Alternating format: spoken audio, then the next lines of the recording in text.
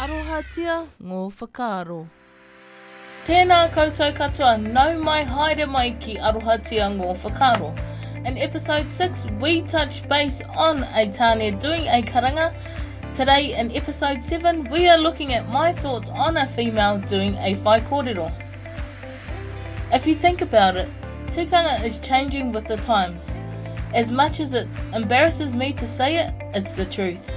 There have been times where our wahine have had to take on the duties and responsibilities of a tāne on the marae and vice versa.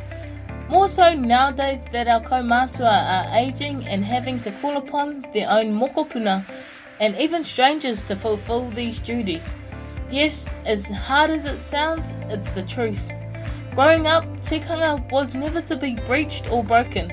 However, with the circumstances that a lot of our marae face today, we are having to change our roles and duties to ensure tikanga isn't broken. Even if that means a wahine having to do a whai kōrero, a tāne doing a karanga.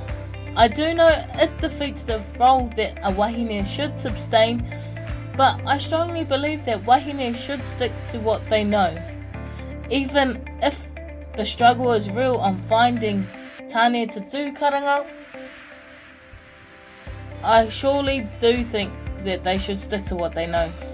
The duties of our wahine are duties only wahine can fulfill, whether it's calling visitors onto the marae, setting up a certain area of the complex, or just singing a simple waiata.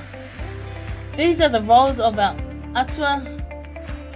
These are the roles that our atua have put in place for a reason, and I reckon there's a reason for everything. Nei rā te mihi ki a koutou, I hono mai ki Arohatia ngō whakaaro. Coming up in episode 8, we have my thoughts on a child doing a karanga for kai. Nā reira, mau tonu mai ki Arohatia ngō whakaaro, mauri tū, mauri ora. Arohatia ngō whakaaro.